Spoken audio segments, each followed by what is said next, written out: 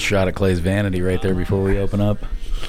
I got a good-looking bald head. Well, he's barking out orders to everybody. What did Mel say last week? That God gave 2 or 3 people a nice head and everybody else he covered with hair? Yeah, exactly. I heard that he had one favorite nephew, and that was it. I'm kind of thought that's what I heard. I'm kind of outnumbered here today, Alex. There's 5 of us here, and 4 of you are bald, and I'm the only one with a little hair on his head. So. Little hair. Holy cow! You don't even have a forehead. You have a 2-head. Well, that's all right. Oh, it's great. If I wish I had mine back. Mel with a little foreshadowing there. There's 5 people in the room this week. Yeah. Last week, if you tuned in, we had Uncle Mel on here. We've had him several times. A Renaissance man when it comes to all things outdoors. And he's brought a guest along today. Uncle Mel, go ahead and introduce your guest. Well, we've got an old friend of mine. I think I met him when he first came to Reno from the... Don't hold this against him. The northeastern part of the state back in the late 80s, I believe. Both of our daughters were in 4-H raising lambs. And when you say the northeastern part of the state, are you talking about California? Elko okay, County, all right. Wells, Neely, and Baker. And Joel is God's country. Joel's a past president of Nevada Trappers Association. He's a paid lobbyist. Probably one of the most active sportsmen in the legislature for about 40 years now, I believe, huh, Joel? 77's the first year I went down there, but particularly the last 15, 20 years. It's been a long time. 20, 25 years, yeah. So You've Joel been going to the Capitol for that long and lobbying for... Yeah, I'm not aware of a lobbyist down there that's been doing it longer than me. Wow. Impressive. That is impressive. That's before we go too much further with Joel, this podcast brought to you by Benelli. And I'm sure we'll get into some kind of rifle discussion here today. But they make the best shotguns out there, and now their new line of Benelli Lupo rifles are unbelievable. Do you remember what Lupo stands for? It's wolf in Italian. Attaboy. Good job. You remember how much I said I like that wood on that gun, and then we went out there and looked at it, and you got another one that's got good wood on it, too. I love good wood. I like black guns, but, man, them wood ones. Beautiful. Is it real wood or is it synthetic? No, it's real. It's unbelievable for a production. keyboard. Yeah, for a production rifle, that wood's as good as it gets. Beautiful stock. So a little more on Joel. He was on the CAB, and we're going to be talking about the CAB, which is short for County Advisory Board for Washoe County. He served a couple terms on there, and he's very familiar with the information that we're going to go over with today. He's a real estate agent. That's where I met him. That's right back in the day. Clay tried to dabble a little bit in real estate, but I think it was a little tough for him. So I've only been doing it for 17 years now. You have been doing it for 17 years? I mean, right now I just... Very actively, or just... Well, I'm too busy with this job now. I just refer everything out. Trying to keep your uncle straight. No, you just give that little 25% over to me for... What's that? Referral fee, right, Joel? Yeah, here you go. There. Thank you very much. Makes it very easy.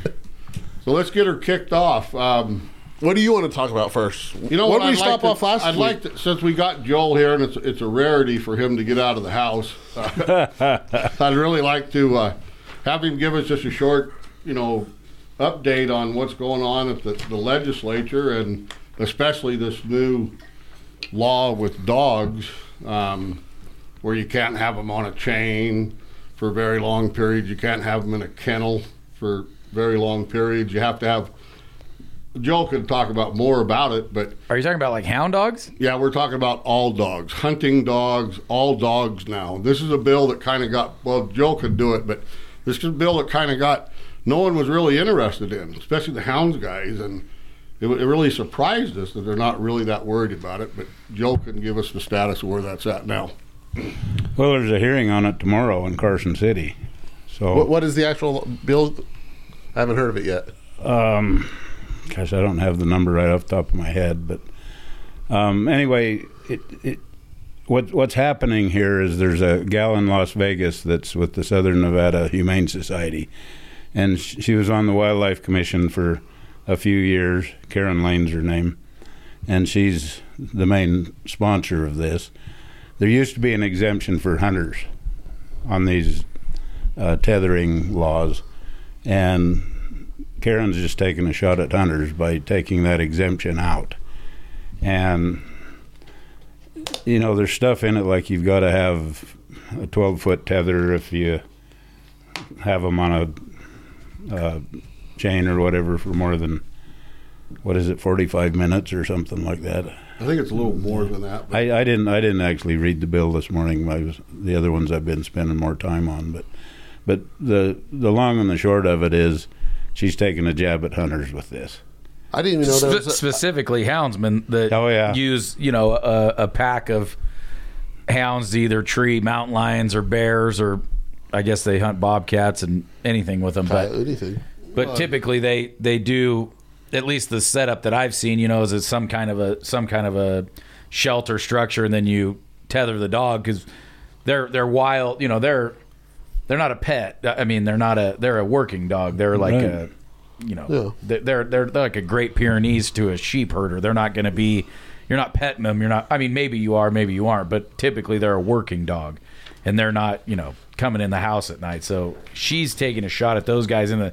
What is her solution? They would have to be in a kennel? Well, they did have to be treated just like any other dog, you know. That tethering thing, I think it was a 12-foot leash. Well, how are you going to keep a whole bunch of land dogs on a 12-foot leash? You can't. You know, they're going to be tangled up in a big mess and all that stuff. Well, if we look at the, you know, field trials, you know, you stretch a chain for 30, 40, 50 feet, and then you'll have several chains coming off of that on swivels, and you'll put sometimes 8, 9 dogs on the same chain. So this would become illegal. You're saying right now there's a bill that she's trying to get an exemption out of what we're talking about, but there's a bill or a law right now that you can't have a dog on a tether or a chain for more than... There's a law, and like I say, I didn't come prepared to talk about this one particularly, but she exempted the hunting because there was an exemption for hunting dogs, and this bill will take it out. I'm just saying, I just didn't know there was a law already illegal that you couldn't have your dog. Oh, there's a lot of laws like that. You know, it's a felony to shoot a dog. There's a lot of things like that. I mean, every session I've been in this session, there's been a Humane Society bill of some kind. I just didn't know there was a felony tether to shoot your own dog. Like, I mean, I know it's not as common practice now, but back in the day, that's what everyone did. When your dog got sick, you didn't go pay to euthanize your dog. You took him out in the hills and. I don't.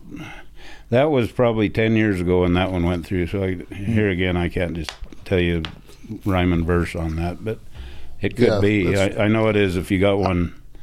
I mean, if you got one in your sheep, obviously you're going to have to get the district attorney to prosecute. I just didn't know there was a law that you could look it up. Couldn't have a tether. I could, but there's all kinds of laws on feral cats and things like that. You know, you can't. Well, we were in the legislature just 3 legislatures ago, about six years ago, on the feral cats, try to get them off the river, and there's a lot of things that bleed over into hunting and stuff. Every session there's something like that. That's the way they get to you, is they take it away incrementally. You know. Well, and that's what we talk about a lot. You know, all the different examples, but they're not going to be able to take your gun away, so make it harder to get black powder. You know, just it's another example of that. We can't go after you directly, so we'll use a law out there and just pull out the exemption. California's ammunition laws are the same way. You know, that's how they go about it on so many levels, not just hunting, but on so many levels. Well, it's like AB 355, where they want to take semi-automatic shotguns and rifles away from anybody that's less than 21 years old. Yeah. Well, that doesn't stop them from hunting, but it's one more thing that they take away from you, and it's death by 1,000 cuts. Yep. And these kids start hunting at 12 years old? Well, you can go as soon as you're able to. You can hunt on your dad's license, right? Absolutely. I started when I was 5, probably. You know. Yeah. Well, if this law goes through, there won't be any more Benelli semi-automatics being used. And then that deal yesterday that the Fish and Wildlife Service may limit the equipment hunters use on federal refuge properties. Yeah, exactly. So the SCI is, you know, fighting that obviously now. And you just said it, death by 1,000 cuts. Because what's the realistic reason that a kid under 12 can't have a semi-automatic shotgun? it's just they erode that right away slower and slower. Well, low hanging fruit. What a lot of it. There's a couple of motivations there. One of them is the gun control people that don't even know about hunting. Yeah. They know the word semi-automatic, and they call them weapons of war. You guys know all about that kind of stuff. Sure. When we were fighting the coyote contest bill earlier this fall, we went in and met with a legislator that was from Cheyenne, Wyoming. And she was, amenable to us and hunting and stuff because she grew up in that culture. But she threw me one out of left field that I never even saw coming. And she says, well, I'm okay with this, but I don't want them shooting any semi-automatics at these coyotes. I'm going, okay. Guess we better pivot and decide how to deal with this one, But that was her mindset was she didn't think semi-automatics were something that anybody should have. She's okay with hunting coyotes, but let's not use any semi-automatics. Wow, that's an interesting one. So did you ask her what her rationale was there? And if you did not, what would you suspect her rationale was? Why would she be okay at a certain level, then all of a sudden her idea of a semi-automatic changes her tune? She's been indoctrinated by the people in her party that semi-automatics are weapons of war, AR-15s. I know that's what was going through her mind. So semi-automatic is in her mind. That was synonymous with AR-15. That was a bad thing. That was what people go out and do gang violence with. Kill them. Now, is that an AR-15 or AR-14? Because Biden said it was an AR-14. AQ, and you shoot them with clips, and it shoots 100,000 rounds per second. Out of a clip. Right. Out of the clip. Oh, that guy that was. And then Geraldo Rivera said the other day that they don't hunt deer with AR-15s. Yeah. Right. These people are. That's all just ignorant education. But so you're saying the coyote bill got defeated, or with that? Well, what happened with that is it got a hearing, and then it never got pulled out of the drawer again. One of the strategies that we used was. We got 8 county commissions to pass resolutions in favor of coyote contests. So when you deal with politics, you got to look at the calculus. Where are your votes at? I don't talk much about hunting and trapping and stuff when I talk to legislatures. I talk about politics. Yeah. There's 3 things they're interested in when they talk to a lobbyist. They're interested in what kind of a voting bloc do you represent, how much money do you bring to the table, and what kind of cover can you give them if they go your way. They need a couple of points, or even just 1 point, so that if somebody challenges them and says, why did you vote this way, they can pick it out, because they've got all kinds of bills. They're not just us. Yeah. Is that the most important? Cover your ass, or is it money? Well, it's cover them. That's what I meant. Yeah. Cover them. That point, is that more important than money? Or they're all important. Yeah, they're all important. Believe me. But see, the thing with the counties. See, the issue is the legislature can be controlled from Las Vegas right now. They have enough people down there to control the legislature. The governor's race, however, can be controlled in the rurals and in Washoe County. Other than that, the rurals have no juice whatsoever in the state. But maybe, I'm on national TV. But anyway, just say the governor could lose Las Vegas by 16 points as long as he had the rurals and broke even in Washoe. Well, you talk about things like that. I talked to him. I said, do you really want to piss off the rural people? Is that in the best interest over a coyote bill? Right. Was there anything different in this coyote bill than the one they brought up last session, or was it just? Oh yeah. So what were the finer points of this one that you kind of scratch your head? They included all the fur bearers and all the unprotected animals, so we couldn't have a mink culling contest or a beaver culling contest or a jackrabbit culling contest or a muskrat culling contest or any of those things. And I was scratching my head, and I asked some of the people, I said, where did that come from anyway? And he says, I don't know. He says, they just looked at the fur bearer list and threw everything in there, I mean, I know you don't have a crystal ball, but does that coyote bill one day pass here?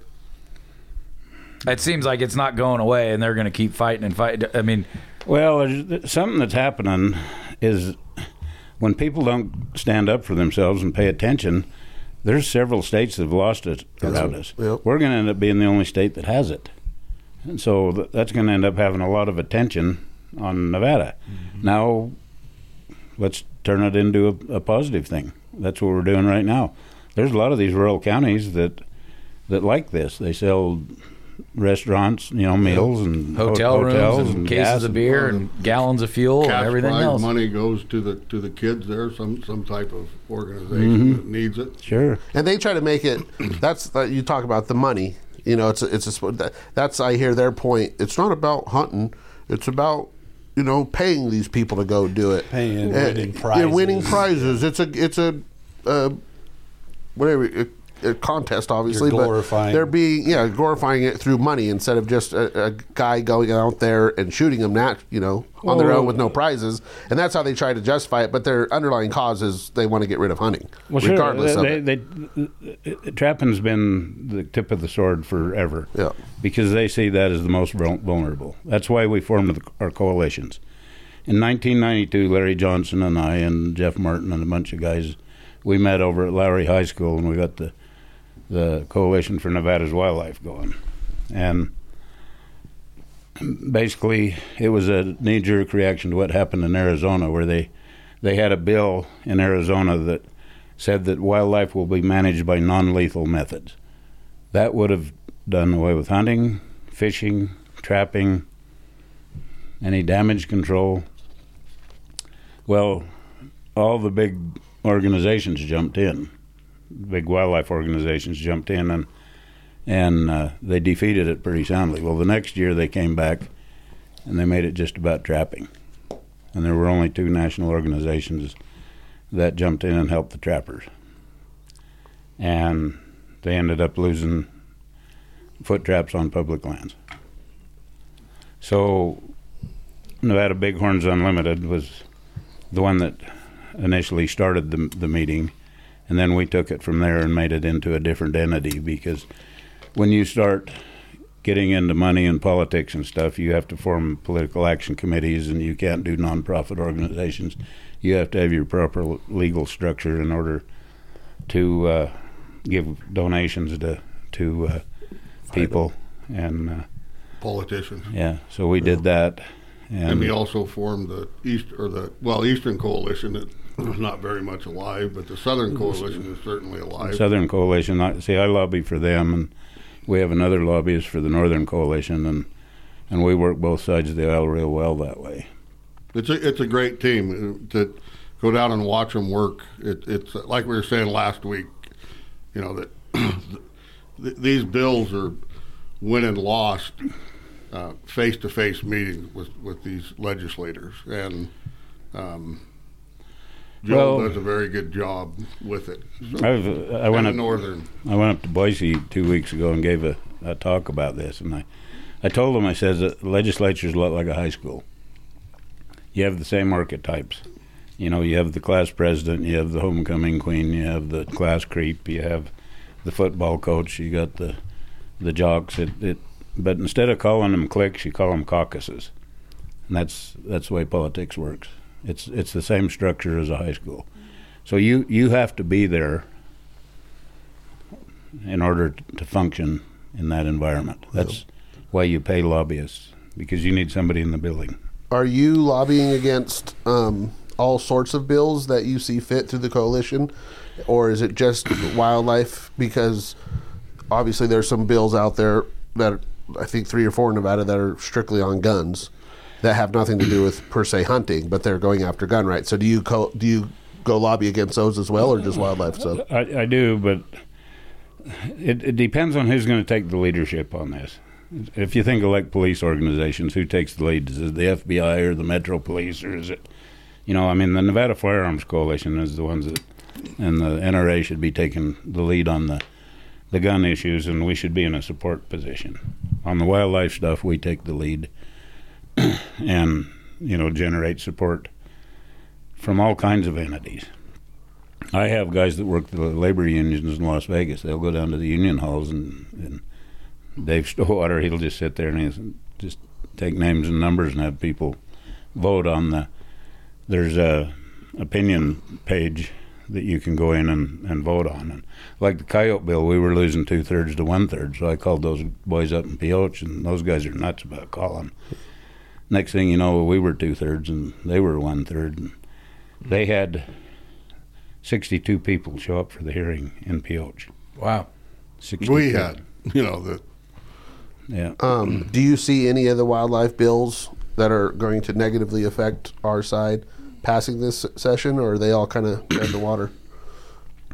Well, I think the gun bill's the biggest one, but I'm optimistic the governor will veto that. But we can't count on the governor to do everything. We got to do our part. We got to fight for it. Yeah. I mean, that's one thing. I know how I think as a lobbyist. If I think I'm the only one down there and nobody else cares, it's like, okay. I think the first bill we talked about, the dog bill, that animal rights, that directly affects hunting. Oh yeah, I mean, and like we talked about last week, the horse one, making it the state horse, not the state animal because it got shut down, but the state horse, that affects hunting. Well, even though they just say we're just helping to protect the horse. The problem with the horse bill is it sends the wrong message. It sends the message that everything's good in Nevada as far as horses.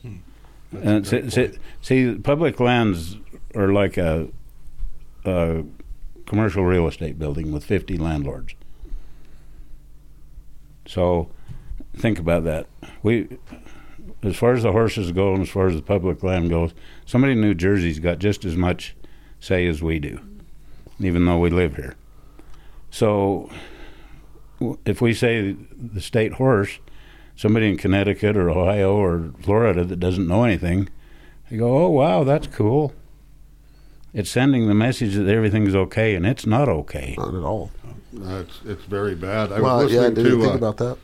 I was listening to a newscast today. Secretary of the Interior, she was being interviewed, and multiple use on public lands, right? That's what it's all about, multiple use. Well, now the Biden administration is saying non-use is a use of public lands.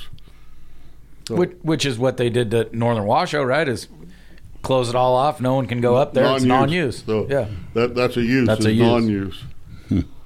You talk about horses and the damage that they do. We could go on for forever on that. I mean, it is so sad out there when you have some of these AMLs over 13 times what they're supposed to be. The average across the state, I believe, Joel's about 400% now, about 4 times is the average for all the AMLs. But when you're looking at that competition, which I'm going to kind of lead into the guzzler that was built this weekend in Churchill County down in Unit 181 for sheep. It's the largest one that's ever been built in the state. It's 10,000 square foot of collection surface and about 20,000 gallons of storage. Wow. So I was talking to a biologist today about it. It was his unit, and but we've always said that, look, the springs, there's so much competition at these springs on public lands for wildlife that we have to build more guzzlers. When you take antelope, for instance, and bighorn sheep, the competition that they have with feral horses at springs is immense. And now one of the biologists, he says, I built this last guzzler, which is called Rosebud, but he built it just a short distance from a spring. But all the antelope now that use the guzzler, and they stay completely away from the spring because of the horses. Yeah, the horse use there. That's rude of you. That's our state horse. You know what? You should be very sitting here listening.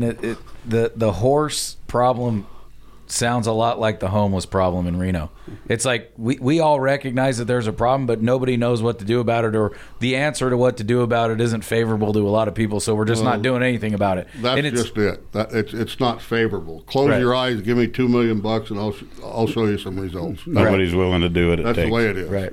And that's, we built an $11 million CARES complex on 4th Street that now it wasn't big enough, so now they got to add. But yet, on a podcast earlier, I talked about a retail business closed by my business, and there's already a homeless camp, and their loading dock's been closed for less than a week. So we've already put the millions of dollars of our money into a homeless shelter that doesn't work anyway, and they're all out there still. So we have the horse corrals out on Pyramid Lake Highway that they don't want to use those, though, or whatever the problem is. And then they 4,000. What did you say? 400%. About an average of 400%. Yeah, average. I mean, that's an average across. I mean, some of them are a lot more, like 1,300%. Oh yeah, it's worse in some places. Yeah. Which I just wanted to bring up another point. Like bears, you talk about problems, and what do we do about it? This little chart here shows the calls into NDOW over in 5-year increments since 1987. And they have 2022 last year standing on its own. So back in 87 through 91, that 5-year period, they had 19 calls. In 5 years, they had 19 calls. In 5 years, they had 19. Just any calls. Or excuse me, it's actually 14 he can't calls. See. He's got a head of hair, but he can't see. Just any. Are these? This is just encounters with bears that. These are complaints. People calling in. I've got a bear in my backyard. There's a bear in the street. Something like that. Then the next 5 years, we had 31. Next 5 years, we had 114. Then we had 178 the next 5, then 541. And in 2012 to 2016, it went down to 435. Then 2017 to 2021, there was 569. But last year alone, there were 1,450 calls. So explain that. Hold on, I got this is my first thoughts. One, obviously, could be the bear population is exploding because there wasn't hunting back. There wasn't a bear season back when those started, right? We only have had a bear season for 8 years. Right. And now, because of science, we said now we have a bear season because there's a population to have a bear season. One, population of humans has grown since then, and more encounters in their areas. 3, there's people that are now obviously living in the bear habitat that they've moved into because of growth of human population, and people that are happy about bears or love bears and trying to get, say something. They just do it for the bear, for the protection of the bear, really. What you're getting at is like there's more like the activists doing something on behalf of the bear versus that. Yeah. I'm gonna go out on a limb, and hopefully next year we can review this. But 2022 was 1,450. So it's 3 times as many plus as it was the 5-year period before. This is just 1 year. Yeah. But in 2023, I'm going to go out on a limb and say there's going to be less. And the reason why I say that is because of the snow we had this year. Yeah. So bears were probably able to hibernate. Well, they don't truly hibernate, but they're probably able to go in and den. They've already had a couple of them, I know that have come out, and I saw them walking on the decks of some places in Tahoe. Well, I saw an article the other day that they estimate that there's 500 bears in the Tahoe Rim Basin. Only 500. Which is probably pretty close. You think so? What they're saying in Nevada as a whole is that in Nevada or the whole basin? About 700 bears is our population in Nevada. They said in the Tahoe Rim Basin. I don't know if that includes California or they're only counting Nevada. That seems low if it was the entire. Well, see, that's an extremely important point, because the population in Nevada is just a sliver of the whole population. We're just part of the California population, right? Yeah. There's an artificial human geographically line there, but California's drastically reduced what they do with bears. on those encounters, does it break down or 90% in Tahoe area? I would like to know that, because obviously some bears do roam, and they've tagged bears that have gone from Tahoe to northern Washoe and back and things like that. On the pine nuts and they walk back. So I would love to see the breakdown of calls of where 90. I would say most of them are going to be up in the Tahoe region. Break that down, but since 2013, we've lost 386 bears to vehicle collisions. Management has had to take out 158. A hunter's taken 169. Depredation is 39. Illegal kills 12. Wait a minute. What would be the difference between depredation and the stat that you read right before hunting? The hunter or no. Management? Yeah. Probably management. I'd imagine that is by Endell management. 3 strikes and they're out. And what's depredation? If a bear depredation would be probably Cheaper. Wildlife Services. When a bear goes in and kills livestock. Oh, they don't get three strikes at that game, No, I would imagine. Huh? No. Yeah. And then other, which I don't know what that would be, 95. So we've been since 2013, there's been 859 bears killed. That's since 97. There's been 859. How are the numbers? And about between 15 and 20% were hunters. If I remember your numbers right. When you look at 159. What are the total numbers of bears from, what'd you say, 01? 97. When your numbers just did on that graph, what is it? Basically about when the season started, when the hunting started, 2013. Okay, so 2013 until now, I imagine there's more bear. I don't know. I don't population-wise. Population-wise, are there more bear today than there was 10 years ago? Anecdotally, maybe a few. I'll chime in on that. Yeah, go ahead. I trap beavers in every drainage in this valley for depredation, and I didn't see bears in every drainage 10, 15, 20 years ago. Now there are bears everywhere. Really? Everywhere. So just by anecdotal research, yes, is your answer. I there's see more that. bears. Yeah. Is it also displacement because of, like we were just talking, humans have moved into so many other areas that have they pushed them out and just made them roam more? A little bit, that's gotta be probably. a bit of it I too. see them in Old Southwest Reno. I see them in Mogul. I see them down on St. James Where Village. houses have always been. Yeah. South Lake Tahoe. I would say no. I think it's just like the coyote. They're going to live wherever they can. Apple trees, man. They love apples. I think the human population has probably helped the bear population, because now there's so many living within where they can't get hunted. And there's a lot of people that feed them. Yeah, feed them and more bait. So there's more protections because there's so many more people. They're the people that are making these calls. Yeah.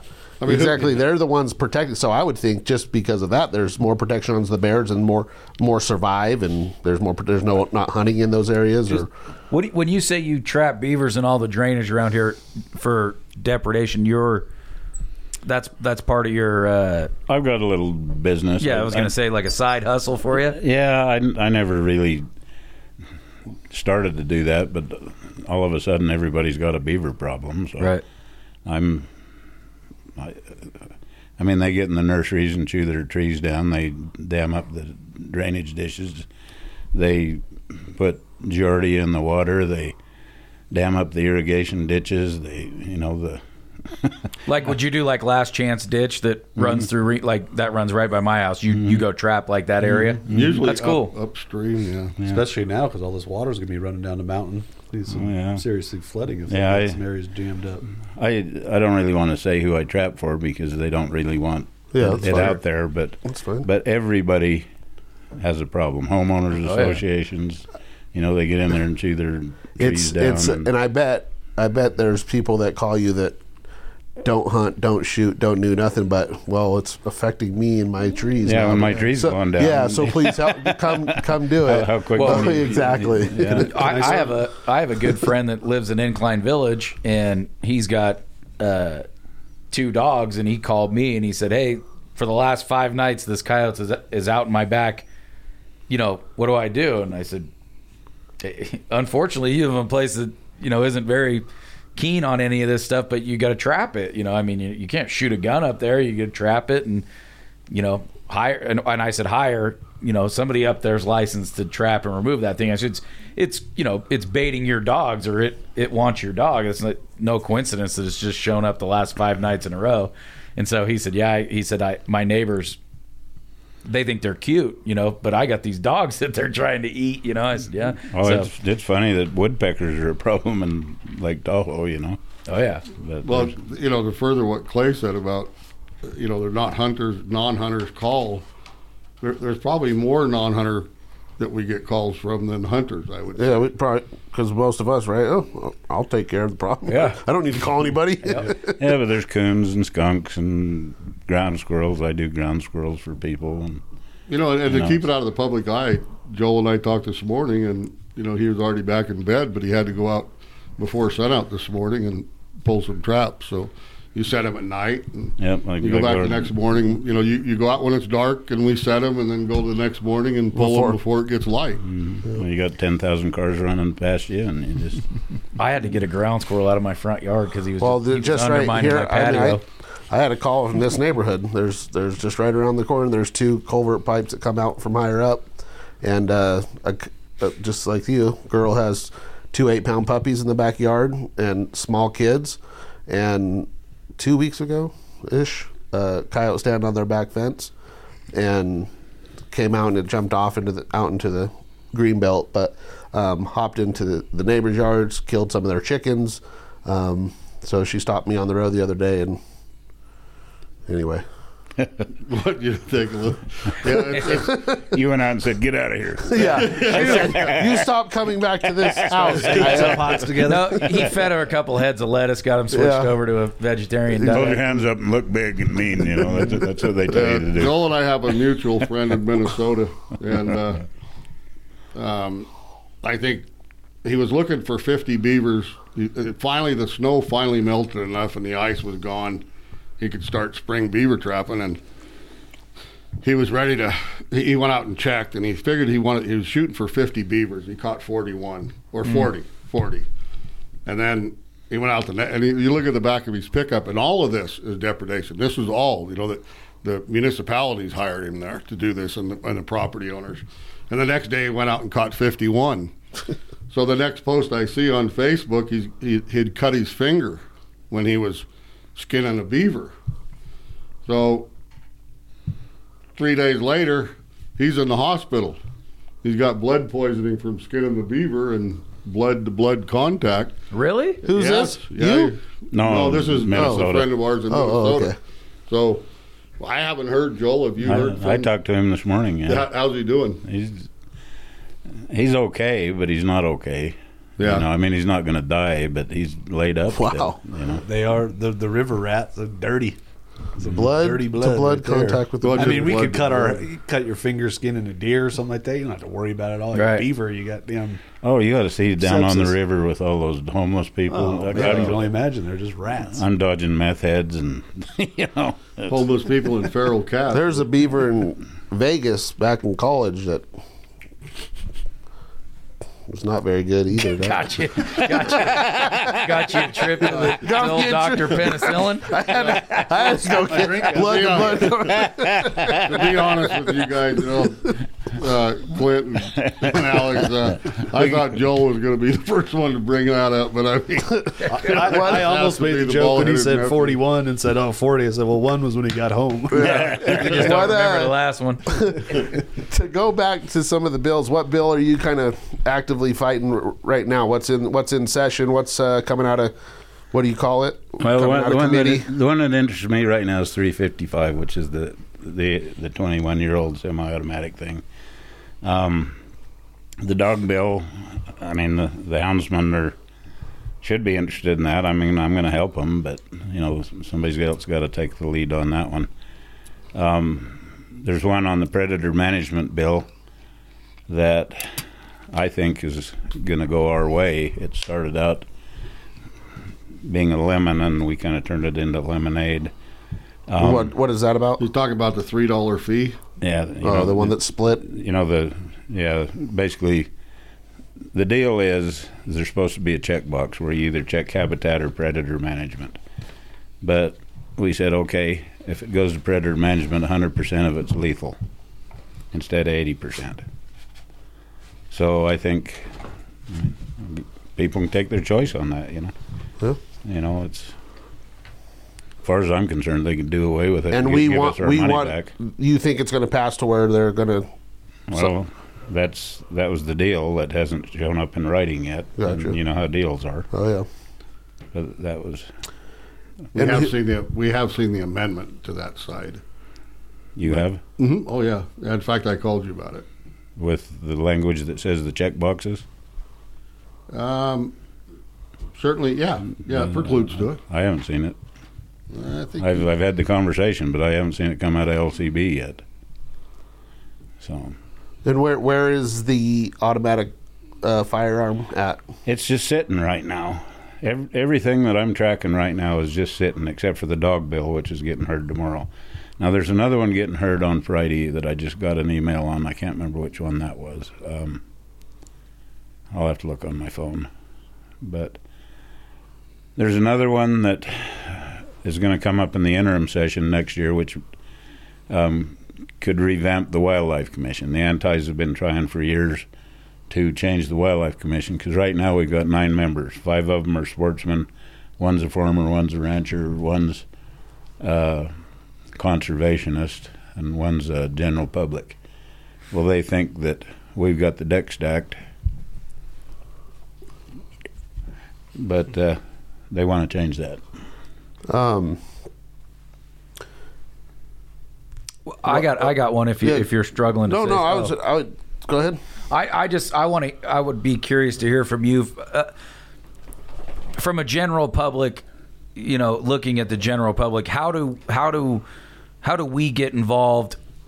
Not everybody's going to be on your level or Uncle Mel's level or even maybe on our level. So to the people that are out there listening, how do they get involved? I see certain things from groups, write your legislator, write your whatever.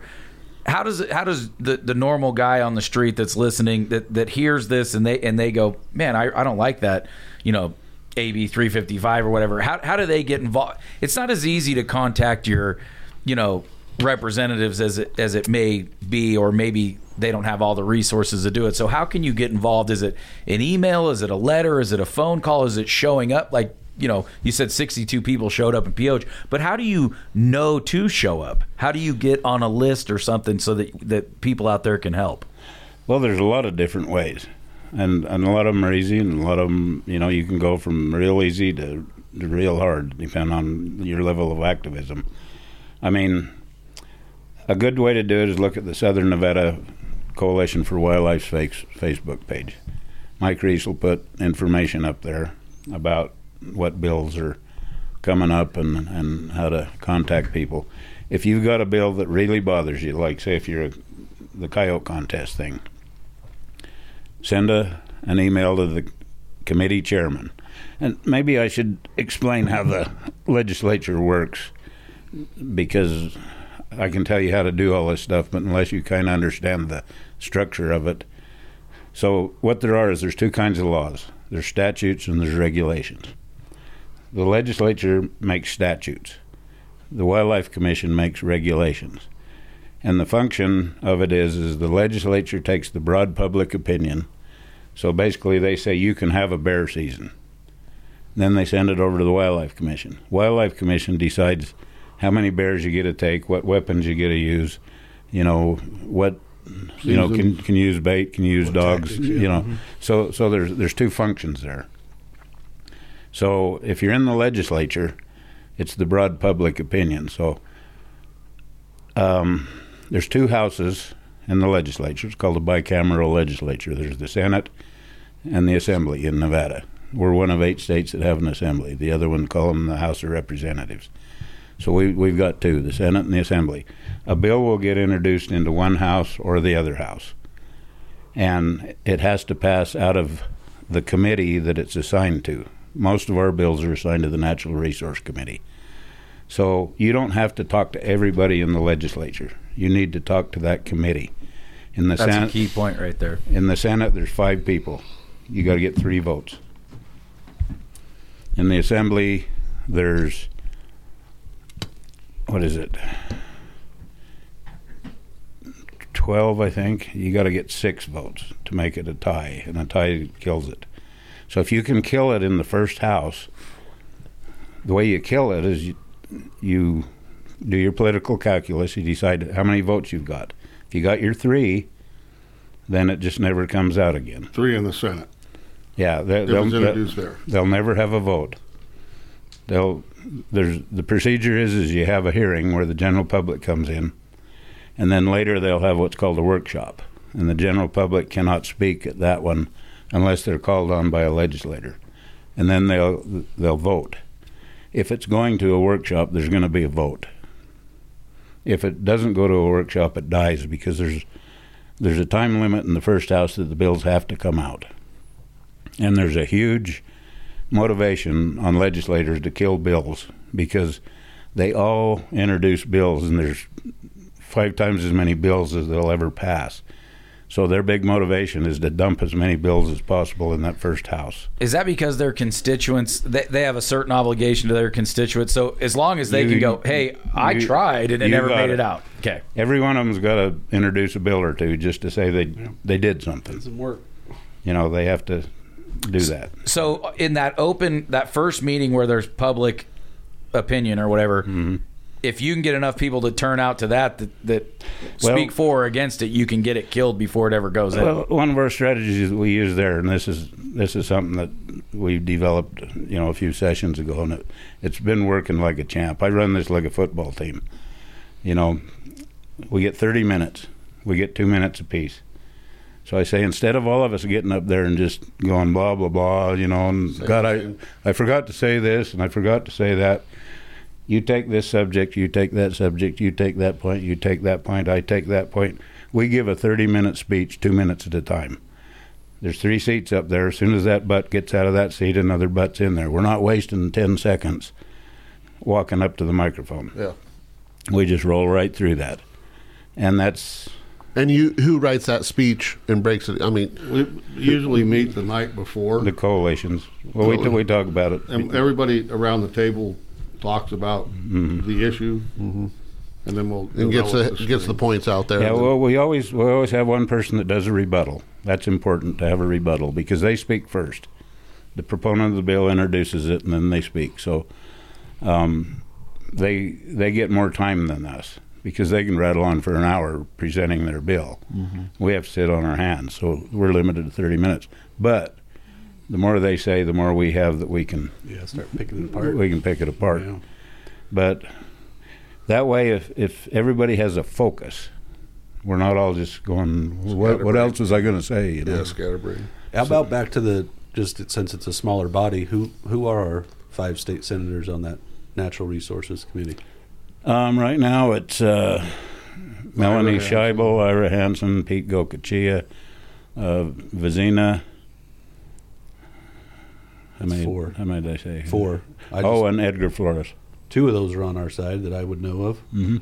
At least 2. 2 3? of them are. We got 3? 2 of them are. Yeah, 2 for good. We don't necessarily have to. I think we all know who they are. Yeah. But one of the bill sponsors was Melanie Scheibel. And she's the chairwoman. Vice chairwoman. Vice chair. Yeah. So, but the thing is, you got to realize, it's like on the coyote contest bill. It's like I told the people in Boise. I said there's about 5 or 6 different kinds of antis, and they all have different motivations, and you deal with them all differently. At the hearing for the coyote contest bill, everybody had a dark blue badge, which means you're a paid lobbyist. They were the ones that spoke. I said, you know what? I said, you're worried about, some money being exchanged on coyote contests. I said, this is the biggest goddamn fundraiser. Sorry. This is a fundraiser right here in this meeting. The Humane Society of the United States that doesn't have a single shelter, on and on and on. It's like I told the guys in Boise, I said, these people don't necessarily want to take us all out because if they don't have us for a cause, how do they make money? Right. That's a great point. They'll pick off bits and pieces. They got to have a win occasionally, but if they totally outlawed hunting and trapping and fishing, it was funny. Yeah, this year. it's kind of like it's a lot of the issues that are out there in the nation, right? Yeah, you get rid of your hot button issue, then all of a sudden, what happens to all the activists? This is their business model. Yeah. It's just like you guys running your business here. You have a business model and business plan. They have the same thing. It was different this year, Joel, with how the antis went to it. We're still battling singly, one for all and all for one, but they hired lobbyists to take care of it this year because I don't know, we could go back 3 sessions ago when yourself and a couple other guys were sitting at the table and somebody put on Facebook that you ought to be killed. And, that was 3 white men that need to die. Really? Yeah. Oh, my son was going to be the next school shooter for posting a picture of him killing a coyote. Yeah. See, that probably correlates back to our chart here where this, exponential growth. That's the kind of stuff that's going on there. Yeah. I asked Uncle Mel last week. You might have a better, take on it. Not better, but just different, since you're involved with it every day. Other states, and a couple have already passed this year, constitutional hunting rights. Ever passed it in Nevada? We tried it in 2015, and we passed it with only 2 dissenting votes in the entire legislature. Well, no, that was the caucus. The constitutional amendment, it went down with just Spearman and Ford against it. Yeah, but we have to, it goes through twice. It has to go twice, and then it has to go to the vote of the people. So do we re-up it, or what do we do? What's the next step to try to get that going again? You have to have a sponsor. You got to have a sponsor, and you got to have the right mix of legislators, in my opinion. Is it there right now? Probably not. No. Yeah. No. And I don't think that the states that passed it, the last one I heard was Montana. Well, they'd already had Montana. But they don't have, it doesn't. Montana just lost it, I think. What's that? Montana just lost it, I think. No, actually, they didn't lose it, from what I've seen on Morgan's post. Yeah. Well, but anyway, you've got, in Nevada, it's 2, goes to the legislature twice, and then to the voter once. And that's because it is a constitutional amendment. We're changing the Constitution or adding to it. Where in some states like Florida, it might not be that way. They might not have to go twice. I'll tell you something that's going to distress you. When we tried it in Nevada, there were a lot of big dog sportsmen that every one of us here know that were against it. Reasoning? What if we lose? We haven't got anything now. What if? What if we lose? Doesn't really matter. What would matter? What if we lose? We're the same as we are now. Yeah, right. It can be brought up again. A bill getting shut down doesn't. Yeah, what was it? One of these states had to do it 9 times. I was gonna. Is it kind of the theory like you put a house on the market and it doesn't sell? It makes it look bad when it comes back around. Or I don't know the rationale. What I told them, and I'm not going to mention names, and I'm not going to mention organizations. I'll talk about it later, but. You would be amazed. You would be amazed at what we went through in that. Huh, that's interesting. It was even with the hug of Hunter. It was disappointing. It was very disappointing. I mean, do you think if they would have got behind it, it would have went further? Well, we got it through. With their voices, it could have. But the next session, it went into a committee, and the committee chairman just said, No. It has to go through 2 successive sessions. I wonder if it's what you kind of talked about last time, where some people are just like, I want to be left well enough alone with this stuff, right? I just if we don't talk about it, it won't be, Yeah, but people have been telling me that I've been going to lose trapping for 60 years. Yep, and it just pisses. Get fired up, Joel. You're allowed to. Okay. People tell me we're going to lose it. And I'm going to say, by God, we are. Yeah. I'm not going to stand. I'm not going to stand there and let it happen. It's the oldest. It's the oldest form of conservation there is in this the world. war if we don't fight the battle. Yeah, you got to show up. Look the world is run by the people that show up. Look at and the that coyote. is the truth. Look at the coyote calling contest. Well, I want to have you on again. We're already been talking for a little over an hour probably, but I want to have you out again because you are a voice to be reckoned with. That is for sure, especially in Nevada. I knew you were a lobbyist and helped sportsmen, obviously, but I had no idea it was that for as long as you've been doing it. Yeah, it's. So we kind of owe a lot. Last 23 seconds. We kind of owe a lot to you for getting things passed, shutting things down, and I don't like to pound my chest, but that's true. No, it's awesome. It's very awesome. So what I kind of took out of this for everybody out there listening is follow a couple of these social media accounts of these coalitions. Yeah, what was that one again? Southern Nevada Coalition. Southern Nevada Coalition. There's a Northern Nevada Coalition one that I follow that they also kind of put some things on about. I got some information from the Nevada Bighorns Unlimited chapter here that they've got some emails and text messages about getting involved, but we need to be involved. And Joel should have fired you up when he said that, by God, he's not going to watch trapping go by. And then Mel followed it right up with, we're going to lose the war if we don't fight the battle. So all of us need to be involved in these. And we can win. I've proved it for 4 decades. Yeah. And I've watched all these other states go down. And it's just like, show up, man. But Money, let me just make a quick pitch. Go ahead. Yeah, quick pitch for our coalition. We're having a banquet Friday. I've got 2 tickets. When you guys want to go? This Friday? Yeah.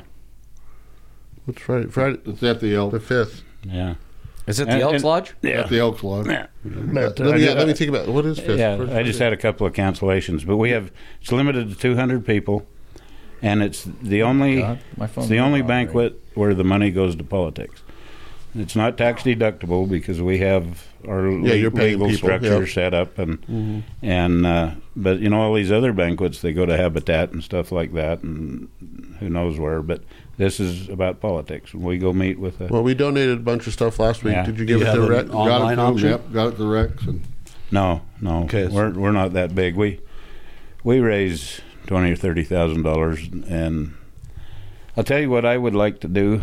My goal is I'd like to be able to give the maximum donation to the majority leaders, the minority leaders, the chairman of the committees, and what is that number? I believe it's 5,000 apiece. And there's, but we got 2 coalitions. So, I'd like to see that come about. We got 2 years to raise the money. Is there?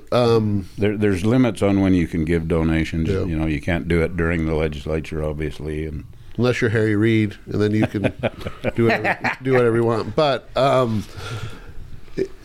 couple of other than donating to your coalition, to obviously SE, all these people that fight boots on the ground for us, like this lobbyist, are you actively searching for new lobbyists? How do you get into lobbying?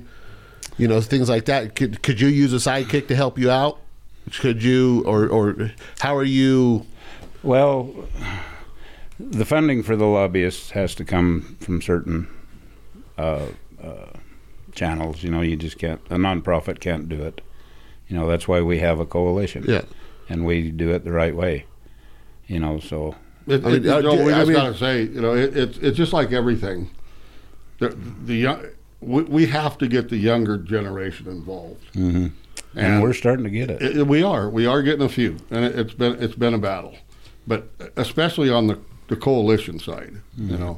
The NGOs that put boots on the ground and build guzzlers and plant sagebrush, a little different story. Yeah, politics is a whole different breed. If someone would.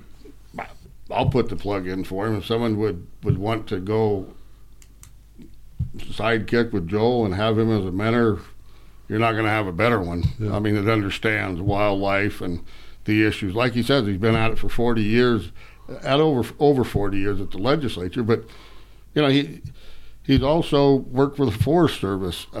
It's sometimes it's very annoying when you're out in the field and Joe says, Joel says, well, that's an Americanus papatus. And I says, what? And he says, well, that's an Americanus papapus. And I says, what the hell? He goes, well, that plant right there. I said, that's a weed. He goes, no, it isn't. It grows this time of the year, and it's got this many seeds in it. And, you know, he's very well-rounded, very educated about a lot of things. And that hat's he's trapped antelope. That hat's just not for a hat hanger, huh? Uncle Mel just lost his title for innocence. I know. You're out. It sounds like he I'm out mentors of you here. a little bit. You gotta shave your head and just have a goatee like him. I should, man. I mean, you know, Well, Joel, I appreciate everything you've done for the state of Nevada and obviously other states, because you're going up to Boise and talking, and everybody probably knows who you are across the country since you have been so successful over 40 years. There's some things we're going to build on. So I appreciate that. I would love to have you back and talk more about this because it's very fascinating, and obviously people are not. I mean, I'm not as educated as I was before an hour ago. We should do it monthly or every yeah. couple months, just legislative updates, see where things are at. And I agree. And how more people can get not just involved, like I said, of donating and going to dinners and raising money like that, but actively becoming someone like you. Yeah. So I'd love to talk about that. What you got, Alex? Anything else? I was just going to say, well, we'd love to have you back, and Uncle Mel always. I mean, you're out. We only have 4 mics next week, so it's important to educate the people out there. And I learned something today for sure. So I know everybody else learned something. Not really. I'm not the smartest guy in the room, but yeah. Thank you for coming. And between now and then, let's go shoot some Benellis. Yeah, exactly. Thank you very much. We'll see you next time. See you.